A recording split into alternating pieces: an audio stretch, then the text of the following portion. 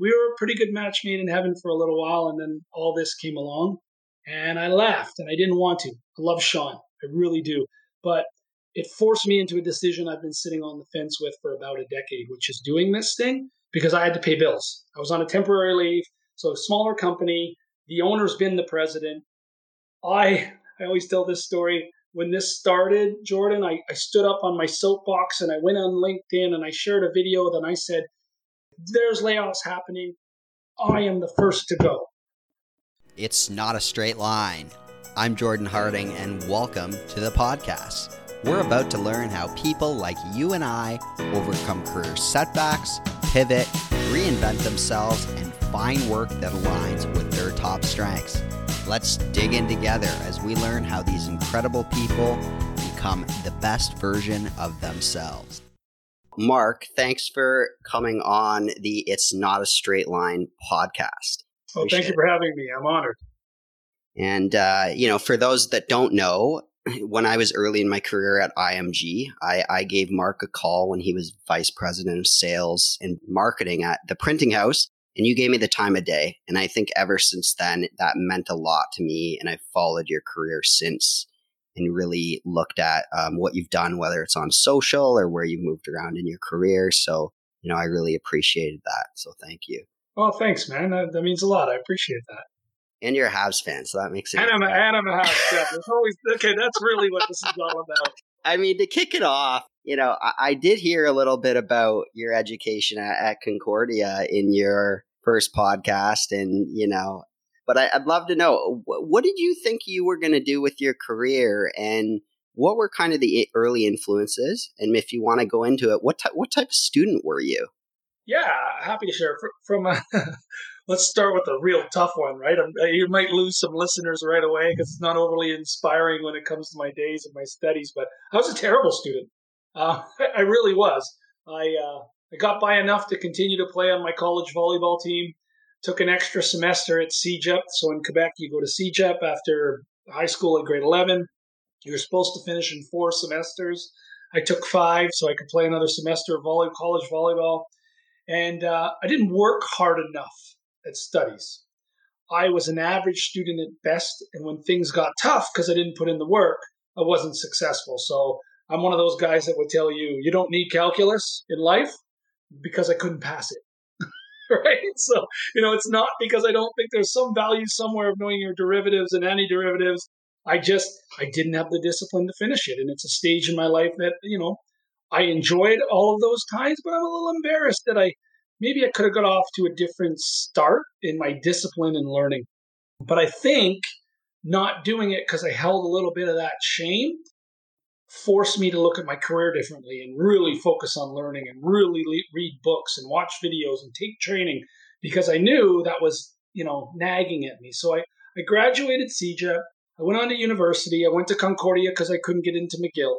And I know that's not the same anymore, but like at that time, that was the stigma, and it was true.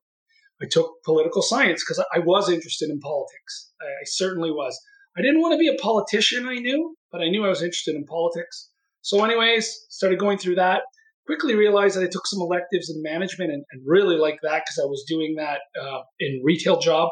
Did not graduate university, had 7 credits left and went on to start working. So yeah, student, not so great. Lesson learned, absolutely.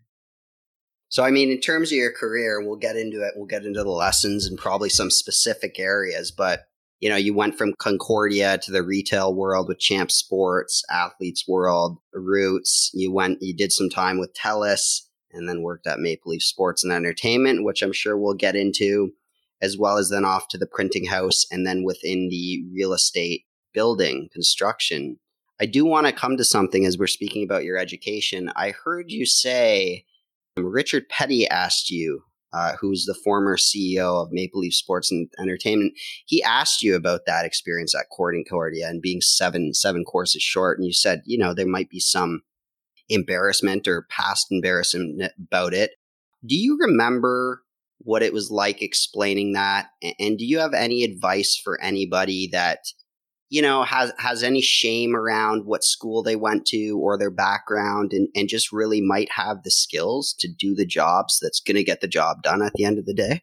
Yeah, I think what you want to do is you want to be absolutely transparent. First of all, acknowledge the shortfall. And I think you stand out when you acknowledge what that shortfall did for you and helped you become a stronger person or leader. And then accentuate the positives that set you up for the job that you've learned and experienced that you wouldn't have got in university. So for Richard, as an example, I had him on my podcast a few weeks ago. And until that podcast, I had no idea that Richard had flunked out of high school. Richard Petty didn't graduate from high school. Now, he went back, he's got a university degree, but in his first stage through life, he wasn't successful at high school. And I thought, wow. And so back to your question about how to deal with that, I think where I connected with Richard, although he didn't acknowledge it at the time, on my resume, I put Concordia University and I put 7 credits outstanding. So I was open and honest. It forces the question in the interview because they've seen all the experience, and I addressed it. I'd like to go back one day. I kind of went off to make some money and run a sports store. And I think the valuable learning I've made along the way at becoming, a store manager, an area manager, running TELUS Mobility's corporate stores, I think those are all the things that are going to line me up to be a really good director of consumer products in your company. And I really accentuated the tools I could bring in that I knew they didn't have as a disciplined retailer. And so, yeah, address it, but explain the positives from that learning experience. And as you look back to your beginning of your career, and obviously it was in retail, and I've spoken with a few people on, where they think great careers or starting jobs are for building those skills, whether it's those leadership skills, it's empathy, connections, relationships, all those things that really matter now. Maybe could you touch on that? What do you think your jobs in those retail environments taught you? And I know you do have kids, but what do you think those great jobs are to kind of build a foundation? Or even you've hired a ton of people. So what do you think sets people apart? Yeah, and I'll even step back before retail. One of the best jobs I've ever had for training was as a 16-year-old kid working at McDonald's in St. Bruno, Quebec. I quickly realized that they had this model to make everybody feel included, yet there was a clearly defined operational model to make sure every rush period people got served, waste was controlled, and they did all that by giving everybody station training, right? And so you literally had a trainer who walked you through the fries, had the piece of paper. Do you know how to hold the basket at the 45-degree angle? Do you know how long to hold it there? Do you know the temperature of the fryer? Do you know how many fries? And it was really, really interesting because it stuck with me because I'd go on and work in bigger organizations and they didn't have that disciplined behavioral training. And they wonder why people failed. Well, how do you hold someone accountable to a job they don't know how to do? Well, some organizations say, here's the KPI, you don't get the numbers, you must suck. Well, time out. Maybe I'm willing, maybe I'm really talented and all I have is a skill gap. And if you can teach me as a leader, then hold me accountable. And so I learned that out of McDonald's, and then I saw it in retail because retail was the next stage. And, if you're in a good retail location, the manager does coaching with you weekly, and they talk about the behaviors, and they talk about your KPIs, your average sale, your items per transaction, your accessories. But the good managers distance themselves by doing it relative to the behaviors. It's not, hey, I want your average sale at $119 per transaction. It's, hey, I'm looking at your numbers this week. You're at 116. You're off by $3. Let's talk about average transaction. How do you think we can move that upwards? Well, I think blah, blah. Okay. And so how do we add on in the sale? What kind of questions are you asking, Mark? Maybe I can give you. That's coaching and developing that you see in retail relative to number and behaviors that, quite frankly, this is going to sound really bad. The more senior positions I went into in bigger organizations, the less they do it. That's super interesting. And they wonder why they have low employee engagement and high level of churn. Do you remember any leaders you had back then that really held the morale together in a retail environment? Yeah, I was lucky enough to work for a couple. One was a gentleman who I'm trying to get on my podcast that I've known my entire life. Another Habs fan, by the way, Jordan. His name's Mark McRae. He's a VP for one of the big wholesale brands in Canada in athletic. I don't know if he's still there. That's why I don't want to mention the brand. But Mark was amazing at it. So what he'd do as a district manager, he wasn't even our store manager. So think Champs is one store in Quebec at this time. And then they're in the rest of the country. And they're called Champion Spa, not Champs, because of the French sign law. This DM from Waterdown, Ontario, that nobody in the South Shore of Montreal knows where Waterdown is, comes in and has this ability to connect with the staff on a busy Saturday. And how does he do it? He gets on the floor and he observes behaviors. So when he's recognizing us doing a job well done, we don't feel like it's just him having our back. We know he watched. We know we saw specifically what we did. And he gave us positive feedback that allowed us to repeat the behavior and drive value. He'd also be that same person when we were stuck and we said, man, like, I get it that maybe in Ontario you sell a lot of Toronto Maple Leaf starter jackets, but like, I know we're the only Quebec store, but like, we need Habs stuff, man. We just won the cup. It's 93. And he had the ability to feel our pain, recognize us specifically. And so the way I'd summarize that, I talk about this in some of my training, he knew how to build an emotional bank account in a very difficult environment for people to work when it's busy. I like that. The emotional bank account. That's key. I want to jump to when you got that call that there could be another job when you were at TELUS. And, it wasn't the Montreal Canadiens, but it was the Maple Leafs. Maybe one day. I'm sure you'll get the GM call sometime soon.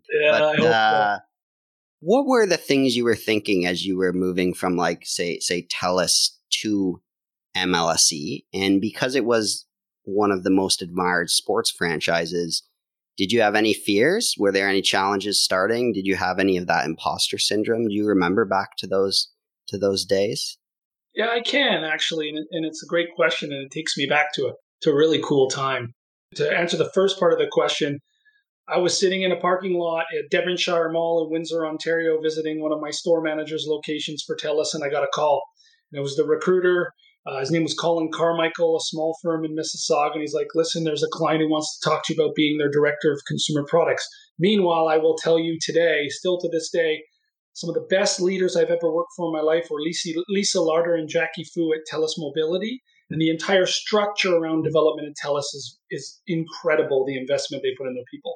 Having said that, so I said, no, I'm pretty happy. And they're like, oh, it's a pro sports team. And I kind of went, whoa, okay, well, hold on. I got to listen to this one because I'm a big fan and why not? And then they told me it was the Toronto Maple Leafs. I listened anyways. No, but once they explained the role and the recruiter explained the position, I knew I could go in and add value. So there was no intimidation because at that point, they were more of a souvenir shop with licensing control than a retailer. And so I knew I could go in there and have an impact, and I knew my leadership style. So at that point, the Air Canada Centre is predominantly all the game night staff are unionized. And I was told that they were about to form a union at Centre Sports. I went in, sure enough, I was there 2 weeks. They formed the union. The Teamsters came in and were able to certify. And I was asked what I was going to do about it. I said, we're going to lead. I don't care if they're with the union or not. We're going to lead these people, and we're going to treat the team like they're part of the business. And so as that transition happened, there's no intimidation. I'm now fired up to say, hey, we're going to do this the right way. And if we treat them right, who cares whether they're a union? They've decided to pay dues because they weren't feeling protected. God bless them, let them go. Well, sure enough, this never happens in Ontario, but that union decertified. You can't have anything to do with it as an employer. It has to come from the bargaining unit. You cannot influence it in any way. I get a card on the golf course at the MLSE tournament from Richard Petty that says, congratulations, decertified 39-1. And I'm like, wow, what are we even talking about? Like, but I brought in a guy by the name of Glenn Knight. I brought in other people who would come in and they would do exactly what Mark McRae did for me. The reason I share that background is I knew I could bring all that stuff, union, no union. I just knew I could add value, so there was no intimidation there. What I worried about, I'm an impatient guy, still am to this day. I want to grow, I want to learn, and I wanted to become a president. I didn't want to be the director of consumer products at Maple Leaf Sports and Entertainment. Unlike 99% of people who apply there, they really want to work for the Leafs. That was never my desired state. I wanted to work somewhere where I can have an impact and learn. And what I worried about is, I don't know how to put on a concert. I don't know how the guys and gals make ice and convert. How am I ever going to have Bob Hunter's job when I don't know any of this stuff? So that was the intimidating part for me, was how am I ever going to get to that next level? And luckily I worked for a guy like Bob who saw the transferable skill set from a leadership perspective and made me believe I could go and do his job. And that was it pretty much there. That was the only intimidation I had, was the functional knowledge I had to learn. One of the things I think would be really helpful for any listeners that I think you've been great at, that I heard in your first podcast episode, which is called Lessons in Leadership, the Lil podcast. You seem to get some great mentors around you. And mentorship's an interesting thing because it's not something you kind of go and meet someone and say, hey, can you be my mentor? And maybe after you have a certain amount of time as a relationship, you might do that. But how were you able to get people like Bob Hunter to really mentor and want to groom you? I'm sure even to this day, you said Lisa Larder reached out to you, who you knew from TELUS, about your new business. How do you think about mentorship, and how do you advise people to get the right people around them to help them grow? Yeah, I think, and I'm with you. It's hard to go out there and say, I want you to be my mentor. And it's even harder for someone to accept that as the ask if there's not a level of trust and mutual respect. And the reason Bob Hunter is still a mentor to me today, I was not easy for Bob to manage. When I say I was impatient, I was like, well, listen, I'm the best director in the company, so why am I not a general manager now? That's literally the chip I had on my shoulder, and I had the data to back it up. I had the results. I was nominated for Coach of the Year in the company. I got positive employee. So I was like, no. But the mentorship came out of, it was two ways. He had the ability to say, Mark, I get it, but you really don't know these. Let me show you the gaps and let me train you. So all of a sudden there's someone I trust because he's demonstrated the behavior. So now I want you as a mentor. The flip side, he sees the effort and he sees a guy who normally had a big chip on his shoulder kind of get humble a little bit and go, okay, I'm going to learn from this guy. I'm going to trust him. So it really comes around trust. And then what happened is, if you build a tight enough relationship where you respect each other and you add value for each other, that carries on. I left MLSE because I wasn't growing. I wanted to be a president. I wasn't going to become sales and marketing at MLSE because the way the business is split, it's different there. The facilities are kind of the facility guys and the property guys are the property guys, right? And I hope that's changed, but it was really hard to leap over from one side of another. It was a little cliquey at that time. Having said that, I knew if I was going to be able to grow to the president role, I needed the gaps from an executive perspective of marketing. So I left. And before I left, I had just received an elite performance review. I sat down with Bob and I said, I want to grow. And he looked at me and, where do you want me to put you? He goes, there's nowhere to go but my job. Because at that point, I was now general manager of BMO Field, Rico, and I was a mini Bob doing his job in smaller facilities. And his role was next. Well, Bob just retired from there a year and a half ago.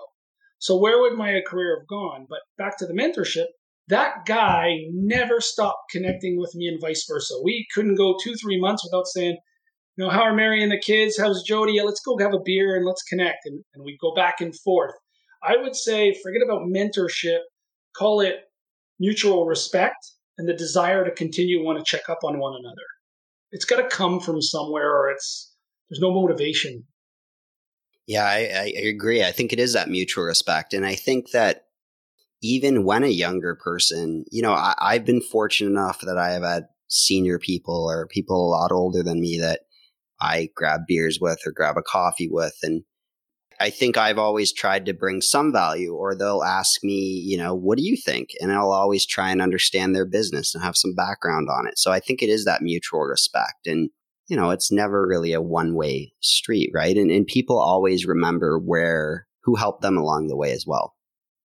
Yeah, and I think sometimes people underestimate their leaders, and they think they're not people, they don't have emotions, and they don't need to discuss their perspective on things with people they trust. Bob and I had some pretty honest conversations about leadership changes in the company and philosophy, and I'll leave those between him and I. And not Bob is not a negative person. If you know Bob Hunter, you're not going to get him saying anything negative about anybody in the world. But as he was transitioning through all those changes and reporting to new leaders and having different business objectives, I was someone he could talk to about it, knowing that I'll support your opinion and I'll challenge it. So it's really a two-way street. I agree with you. It is a two-way street. So you're at MLSE. You helped bring the Marlies into Ricoh Coliseum, if I have it correct. And I think one of the biggest things I found super exciting about your career, and there's lots to get excited about, but was being the employee number one for BMO Field. you had to lead this building to get it done on time, on budget. And I think it ended up being like 800 or 1,000 employees. Can you touch on anything that truly didn't go to plan? Or is there a challenge that really sticks out to you where you think the strategies you use through that can help other people? Yeah, I will tell you, and I'm happy to share. There's a couple that stand out. First of all, in the Marlies thing, actually I have to give full credit to Chris Gibbs and Tom Anselmi and Jimmy Edmonds at the time. They are the guys that kind of brought, and of course under Richard's leadership and Ian Clark as the CFO, the Marlies were in Toronto and Gibbs was running both sides of the business. And then they realized they needed him to focus on sales, and they gave me the facility to oversee food and beverage contracts, merchandise, etc. But yes, I was the first at BMO Field. And the way I got through that was, again, Bob Hunter. Like, I can't say enough. Like, when I did my podcast with him, I started to tear up a little bit. I felt really embarrassed because I wanted him to know how much he meant. Not, you think about your career, but having the career I have had has allowed me to provide things for my family that if I never would have run into that man, who knows if I would have got there. And so, the story of Bob Hunter is, yeah, he carried me on his shoulders, but you never saw him. So in everyone else's eyes, Mark's doing this great job, a rookie GM opening up a soccer stadium in Toronto. Bob's holding my hand with PCL. He's following through on my Gantt chart every week when I'm not hitting a timeline for a delivery, or he's helping me with the officials at the city because the BMO was owned by Exhibition Place, so we had to follow their RFP procedures. Like, he was really closing the gaps for me. So again, I share full kudos to Bob on that one. Having said that, there are a couple lessons that I'm happy to share. I laughed, but it was really embarrassing. But I learned so much. So BMO Field, we're under the gun. It's 13 months from when we put the shovel in the ground to when we opened, and I had come up with this cool idea of let's do a trial event and let's have the Kansas City game away in the stadium. Let's give all the season seat holders $12 food coupons so we can test out our concessions, get everybody in the stadium and watch the game outside. So I think that's a great idea. Of course I do, because I came up with it. But we go through the event, we get over it, everybody's excited, we've had a good day, there's some momentum. The next day we come in and the bolts start falling from the stands. And I'm talking like these big, huge bolts. The company out of, I believe it was Kentucky at the time, whoever the contractor was, didn't double bolt them and secure them properly through their automated process. And these things were falling while people were walking through the stands. Like, we could have had a serious incident. So Bob kind of gives me some feedback. I go back to my team, Curtis and Vince and Jody at the time and Jamie. And I just had an amazing stadium staff, and CJ and Shan. I could go on. Anyways. And these people are busting their hump. And they're all behind the cause of doing this. Jordan, we have the end of the second day after that event. I'm not seeing things get corrected fast enough. So I bring everyone into my office at 11 at night after they've been there since 8 in the morning, and I friggin' ream them out. I tell them they should be embarrassed. If they won't want to come back, they better get a good night's sleep and come back to actually do something that's going to have an impact the next day.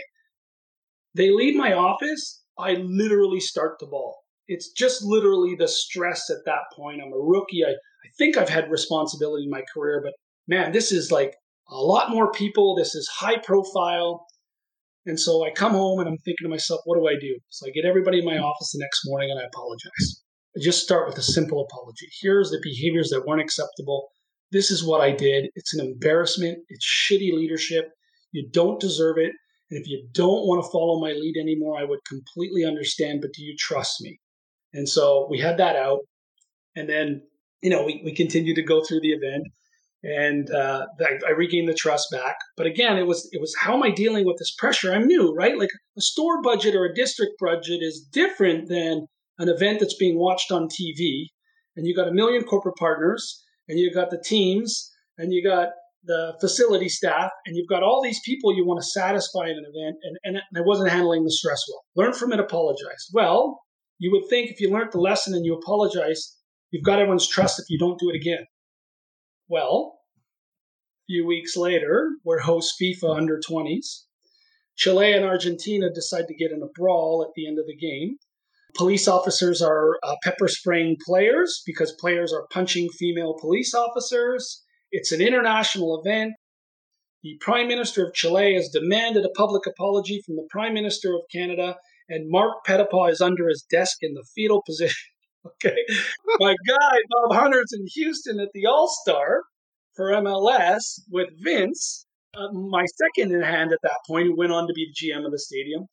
And I am freaking out. And I'm pissed because I'm mad at the CSA that they're not demanding that FIFA suspend them. And if you know anything about the back end of FIFA, some of their reputation is well deserved. I'll just leave it at that. They do what's best for FIFA, and that's it. They didn't care that I was worried about crowd control issues the next day if Chile actually played. They didn't, because their fans were really ticked about what happened in that game and the way the players were treated. Of course, they weren't hearing the whole story. So what are they going to do when they show up at the gates? And how am I going to keep them out? And anyways, long story short, I have this another meltdown, but this time not yelling at any staff, more me not being able to handle the moment. But again, I learned from it. I acknowledged it. And, Bob, like, what would you have done if you were here? Like, TV cameras are rolling and they're destroying our dressing rooms. And Argentina's like dancing. Further on in the gold medal game, Argentina wins and they're dancing on the goalposts. Okay, at BMO Field.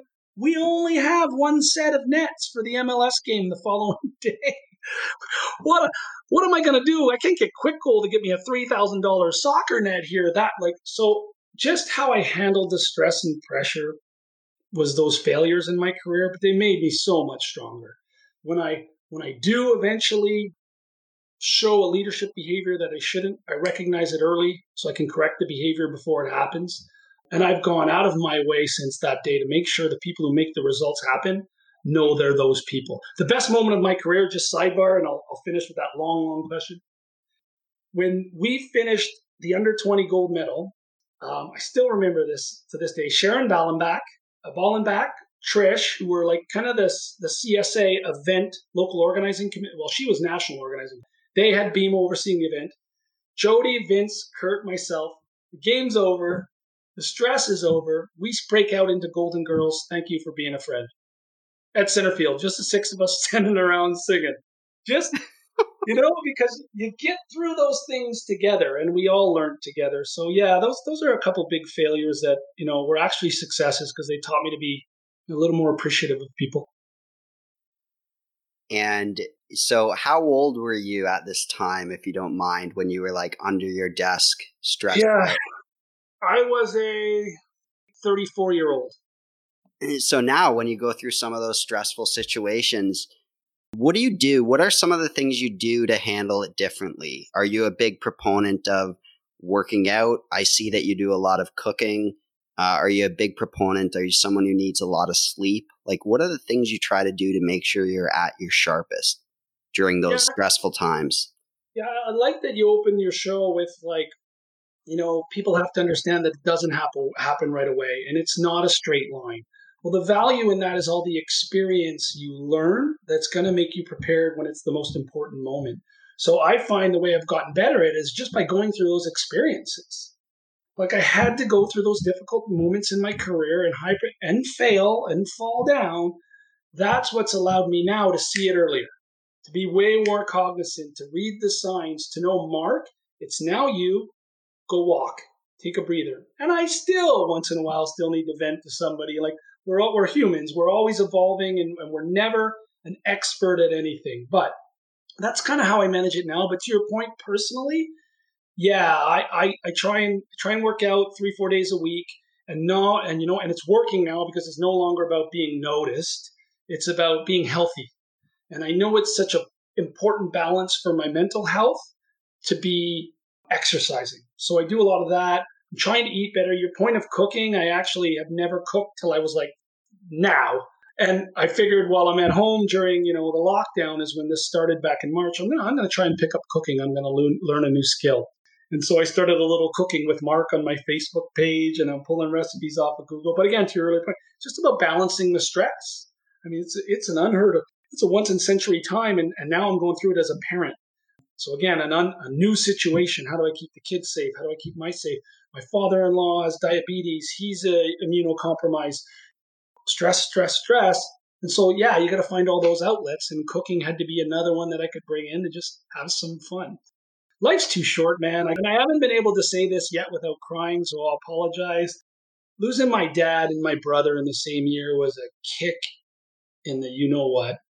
And it just gave me a new filter on life. Not that I was not having a good filter before, but it accelerated knowing what's important and just wanting to be around. And so I got to take care of myself if I want to be here for my kids and I want to smile and laugh and enjoy life. And that's why I started my own business.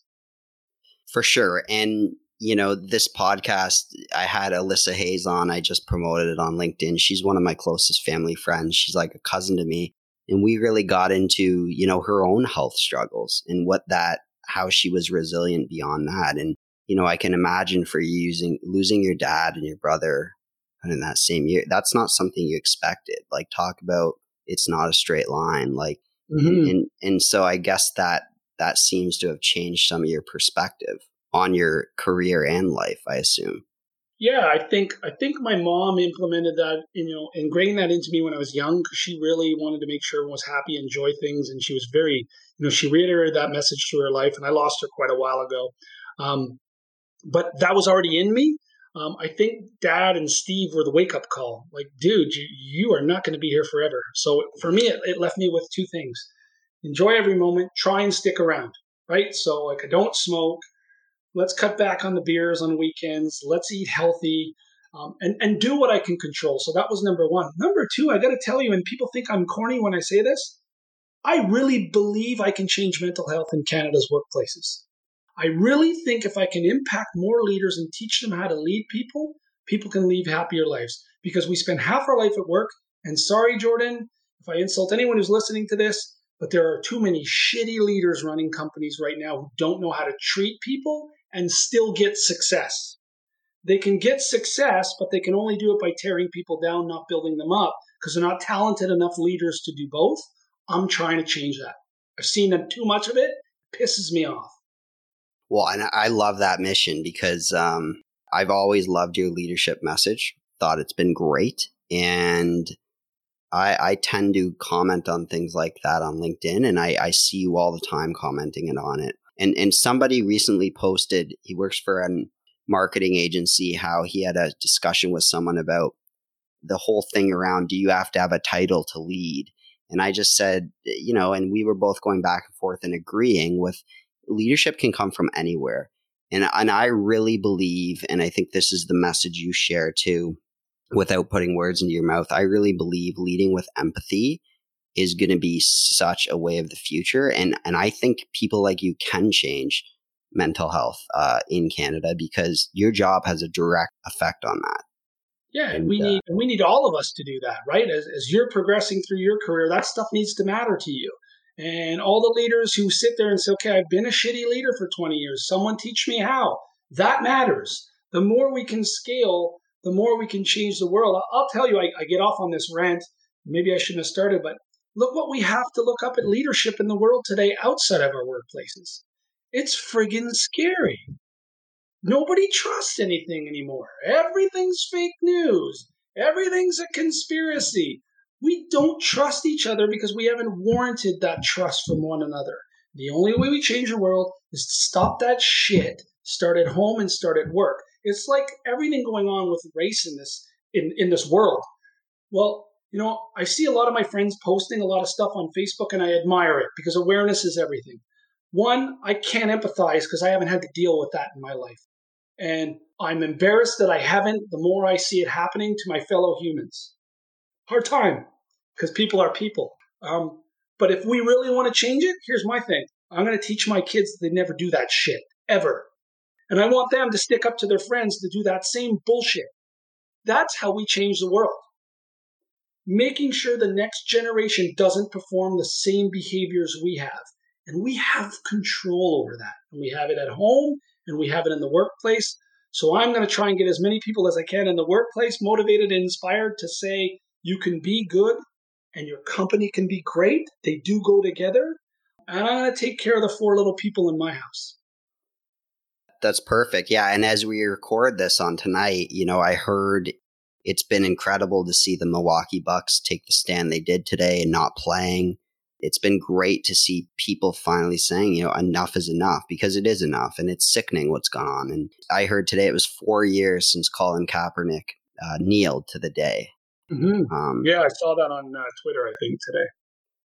I think people miss the opportunity because it comes dressed as hard work, and trust me, the protests are important. Your posts on Facebook and social media are important, but they don't have a legacy. Mm-hmm. They raise awareness, but your level of control is better suited to people you can influence and inspire to change that behavior. I would rather my friends teach their kids to be different than post about it 37 times this week. And I'm not saying don't post about it. We need to build awareness. It's unacceptable. Here I am talking about that. But start with what you can influence. It's all these little things will add up. Change the world in the eyes of a 7-year-old child now. And if we're all doing that, 14 years from now, who's running the world and what type of place is it? It can be done. People just don't believe in it, and it drives me nuts. Anyways, I'm off my soapbox. No, that was good. And something a close friend of mine did when people were posting that Blackout Tuesday, everyone was posting about it, but something I really respected that he did was the same day he bought 5 books from Canadian Black authors. He also then donated some money to the cause, as well as decided to volunteer. So I really liked how he decided he was going to do some things different and not just post. And it doesn't mean if you only post, that's not important. Like I'm not suggesting that.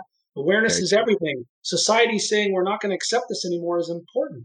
But get in your circle of influence and do the hard work behind the scenes that no one sees to create change. I'll tell you what I loved about my school, like my kids' school. They sent home when we were learning from home, when we were going through all of that, they sent home a package for us to try and explain to our children what racism was, and in a story that a child could read and understand, and left the parents with exercises, teach their children how to deal with their peers when they perform that behavior. Those are the little things that aren't on someone's Facebook page. They're not on your Instagram post. They're happening in your kitchen, man. They're happening in your kitchen. It's how we change the world. Sorry, it's crazy, man. It's got to change. It's disgusting. You're right. It can change. It's the theme at the end of the day of how we're treating each other. So when you hear me so passionate about the workplace, the hard job of a great leader is to get success while letting other people succeed by transferring their knowledge. But we're in this culture now that it's KPI, KPI, KPI, but I'm not going to teach you how to do it. That's right. Get shit done because I'm going to find someone else who can do it. Exactly. But once I've transferred the skill, you're damn right I'm going to hold you accountable to it. So that's not negotiable. But I'm here. I'm going to lift you up. I'm going to teach you. So it's just a theme I see going through society. We're more willing to put each other down than lift each other up. And we can have both. We can have success and be good people. 100%. With that, I know that when you went to the printing house and when I was speaking with you there and kind of all the roles you've taken since, I believe if I recall correctly, you always tried to find leadership or ownership that would allow you to bring up your employees with you, to build a team around you where you were going to help them get to that next step, where you were going to have success as a collective instead of just having that person below you get the job done so you look good. What are some of the things you went through when you changed from the printing house to Fusion to Dunsire? What were the things you were looking for, and what were the things that were important for you as you made those changes? Yeah, great question. One of them's people, one of them's business. So I'll kind of give you 2 different filters on the move. So moving from the printing house to Fusion Homes, when I met with Lee Piccoli, the gentleman who owns it and CEO, is a brilliant leader and a great guy. What he opened up was he understood what I could do, and he gave me carte blanche to go and drive a sales team. Put in the behaviors, put in the coaching that would allow the team to be successful, and do it in my manner that would allow me to prove all this stuff. To prove that one-on-ones count, to prove that behavioral training counts, to put in the metrics to support that the behaviors are being done, to build a mystery shopping program, not to catch your people doing it wrong, but to recognize them when they're doing it right and give them an incentive for giving a great experience. All those things I saw in Lee from a business perspective.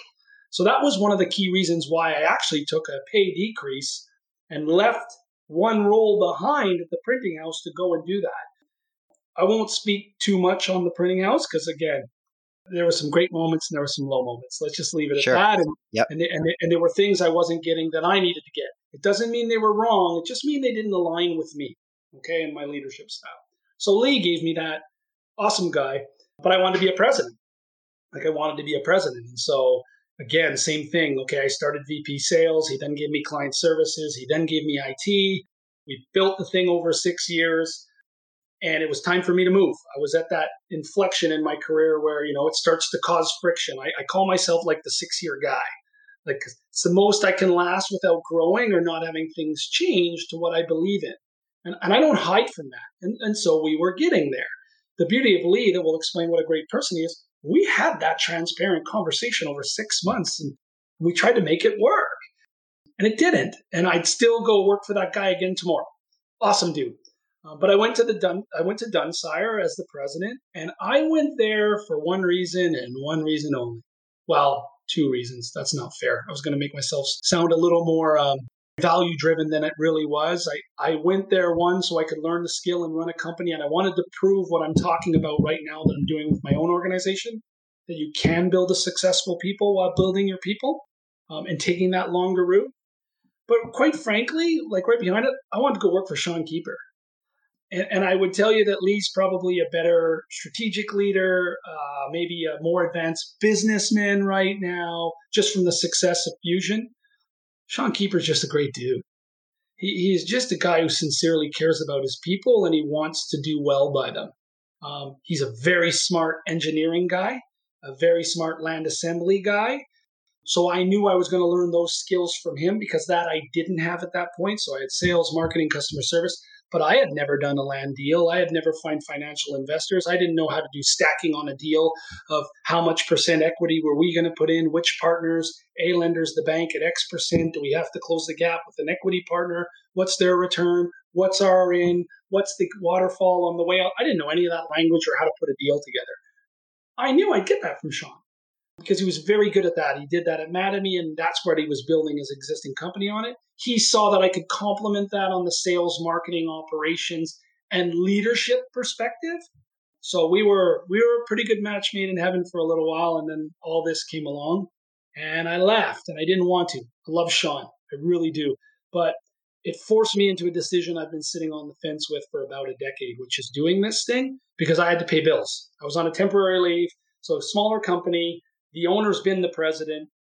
I always tell this story. When this started, Jordan, I stood up on my soapbox and I went on LinkedIn and I shared a video that I said, there's layoffs happening. I am the first to go. Sean, you've run this company for 10 years without me. You can save 3 or 4 jobs on my salary. I'm gone.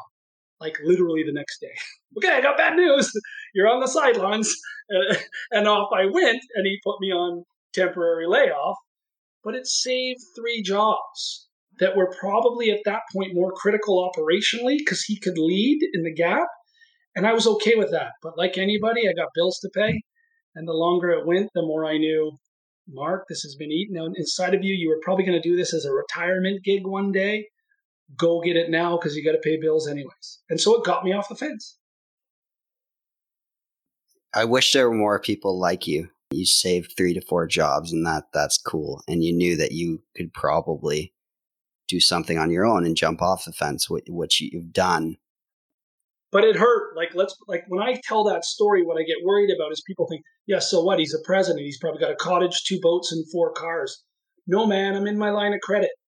I'm a divorced dad, remarried. I got 2 houses. My older children are still in my life. I don't have a cottage. I can't even afford to go to the hotel because I've been 4 months without a pay. When he told me I was being laid off, I would have made the same move temporarily. It was a kick in the gut, just like anyone else would have gone through. But do I regret it? Absolutely not. Was it the right thing? Absolutely. And yes, to your point, do I have an easier path to rebound based on my career? Way more than someone who's just started a job making 60 to 65 grand a year. No, and I see that though, and you see CEOs and executives taking pay cuts and different things like that, but you are seeing a lot of people, so many people getting let go that it's going to hit so hard, and obviously it hit hard for you. I don't know if you'd want to answer this, but is that the first time in your career that you were like restructured or let go? Yeah. And obviously you went through other challenges throughout your career. But what was that like later in life to have that taken away from you? And, like you said, you were a president, but like you said, you're a divorced dad, you've got kids, you've got people to support. It's not like you've got tens of millions of dollars sitting and you're going to just go up to your cottage and chill out and play some golf and watch the Habs. Yeah. I still would have watched the Habs, but I would have brought up a six-pack and a brown paper bag and a box of Kraft dinner. But that's not important right now. Yeah, it was hard. I'll tell you. Having a family adds to that stress. Being in the middle of a pandemic added to that stress. Like, yeah, I think I could land somewhere, but how hard is it going to be now? And then ultimately, like if you're competitive by any means, you've lost. Like I wasn't good enough that someone thinks I could have pulled off the miracle. Even though I would have made the same business decision Sean made and I actually asked for it, you kind of think, well, you know what? Maybe if he stuck me around I'd find a new project. I'd find a way to make it all work. So there's that internal shit. This just happened to me. I'll tell you what, it gave me a lot of empathy for people I've let go in my past. And I think I've always done well with that and treating people well and explaining the fit gap and that you're going to land somewhere else where the needs are going to align perfectly with your skill set and trust in that. Because that's what's happened to me. When I talk about the 6-year thing, although I haven't been let go, if I stuck around another year, the owner or boss would want to get rid of me anyways because I was being too much of a jackass because of what I believed in. And I was too set in my ways. And if I would have gotten let go a year later, it would have been perfect for me because I no longer am a fit at that organization. I can still bring value to somewhere else where they need that skill. And that's the way people got to look at their career. It's just timing. It's a bad fit. If you're willing and you're a good person and you're willing to work hard and you have the skills, easier for me to say, but pick yourself up, keep a good network as you go through your career so you have people to reach out to and soldier on and trust yourself and have full confidence. That's great. And I've got 2 more questions I think that I want to close this out with. The first one is, tell me about this leap you made. And I know that it looks like you did a little bit of freelancing in the past, and I could tell from some of your posts you had thought about this for a long time.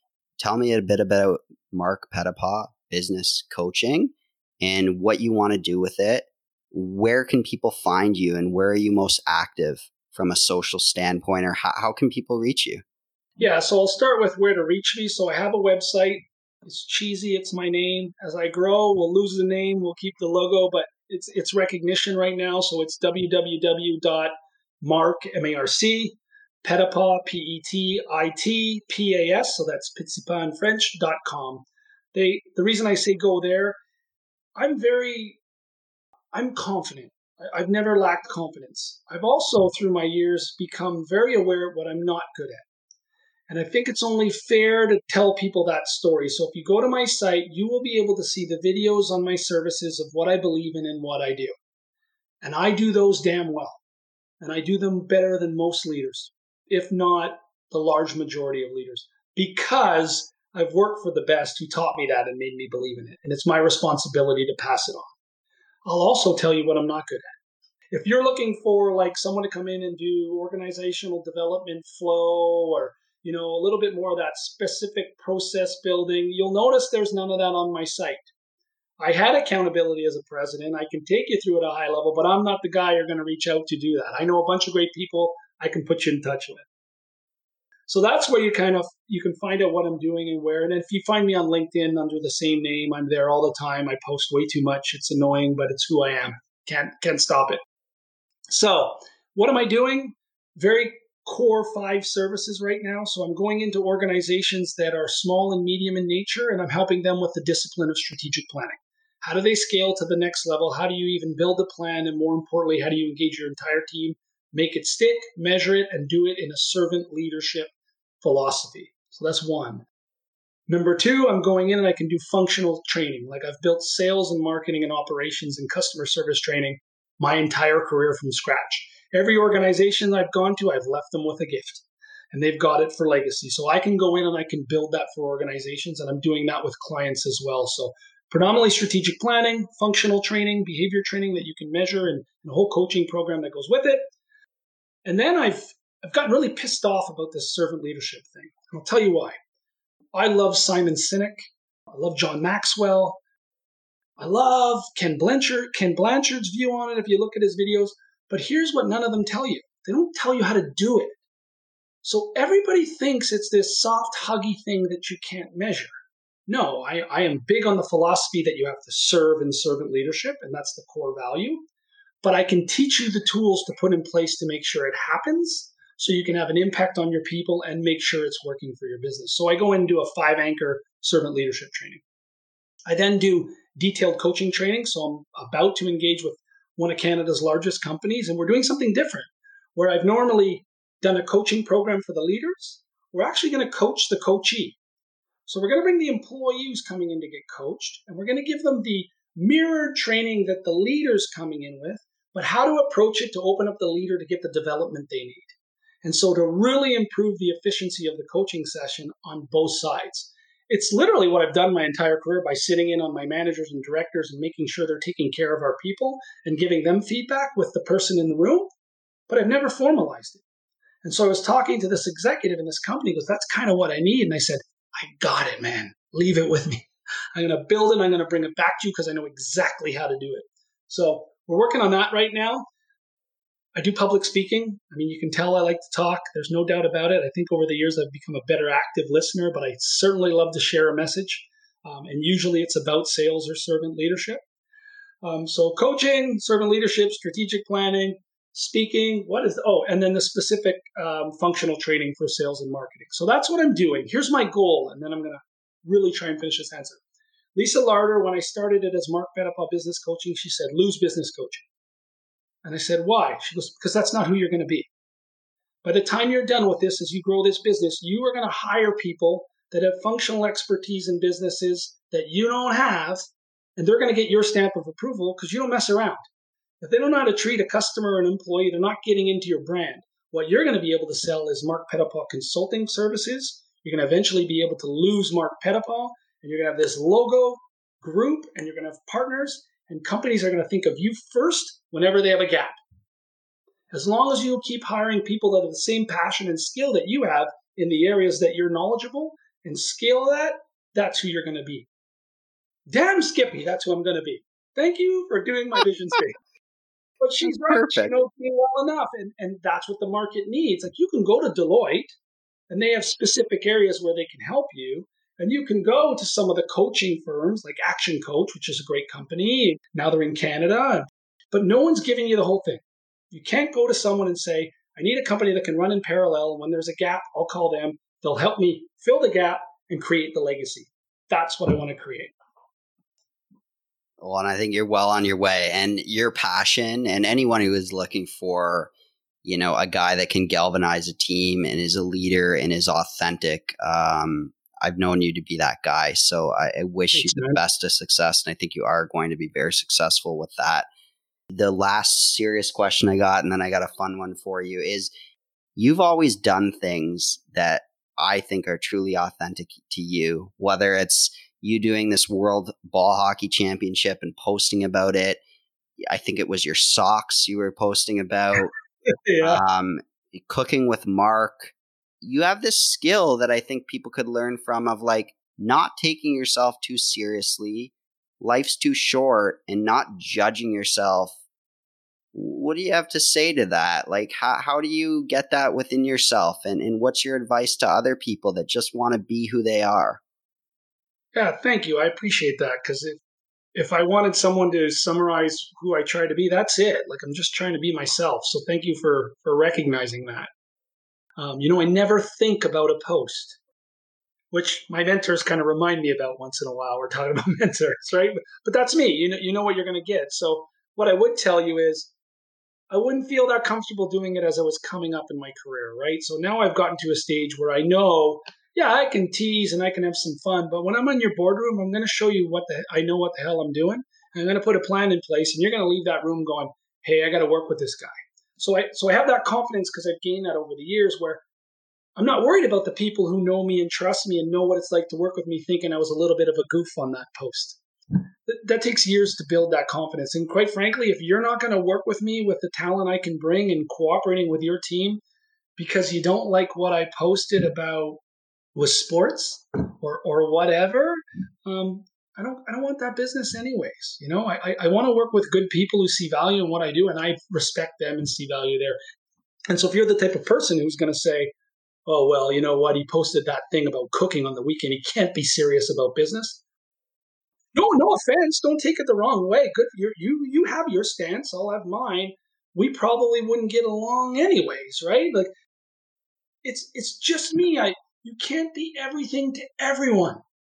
So clearly demonstrate who you are as an individual. Speak up loudly of where you're strong and you can help. Speak up loudly of where you can't, and speak up loudly of where you want to learn.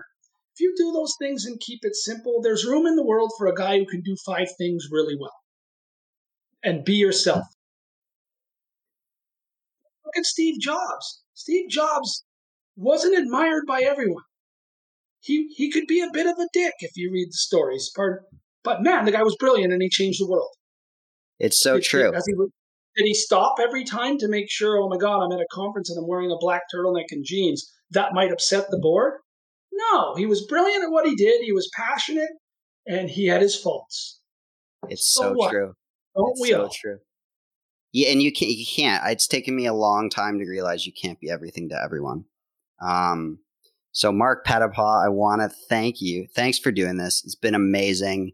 I really do want to grab a beer in person, maybe socially distanced when we can. I'm going to leave you with this question, but thanks for all your time. If you were GM of the Habs and you've got an opportunity to trade for Tavares and you got to give up Shea Weber, do you put a deal together or do you keep Weber on the blue line?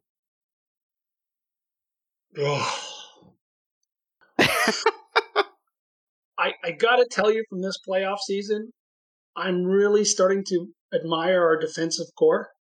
And I think we're closer. Maybe it's just the Habs fan in me. I think we're closer than we think we are. I think we're going to get that offense from guys like Kotkaniemi and Suzuki over the next few years.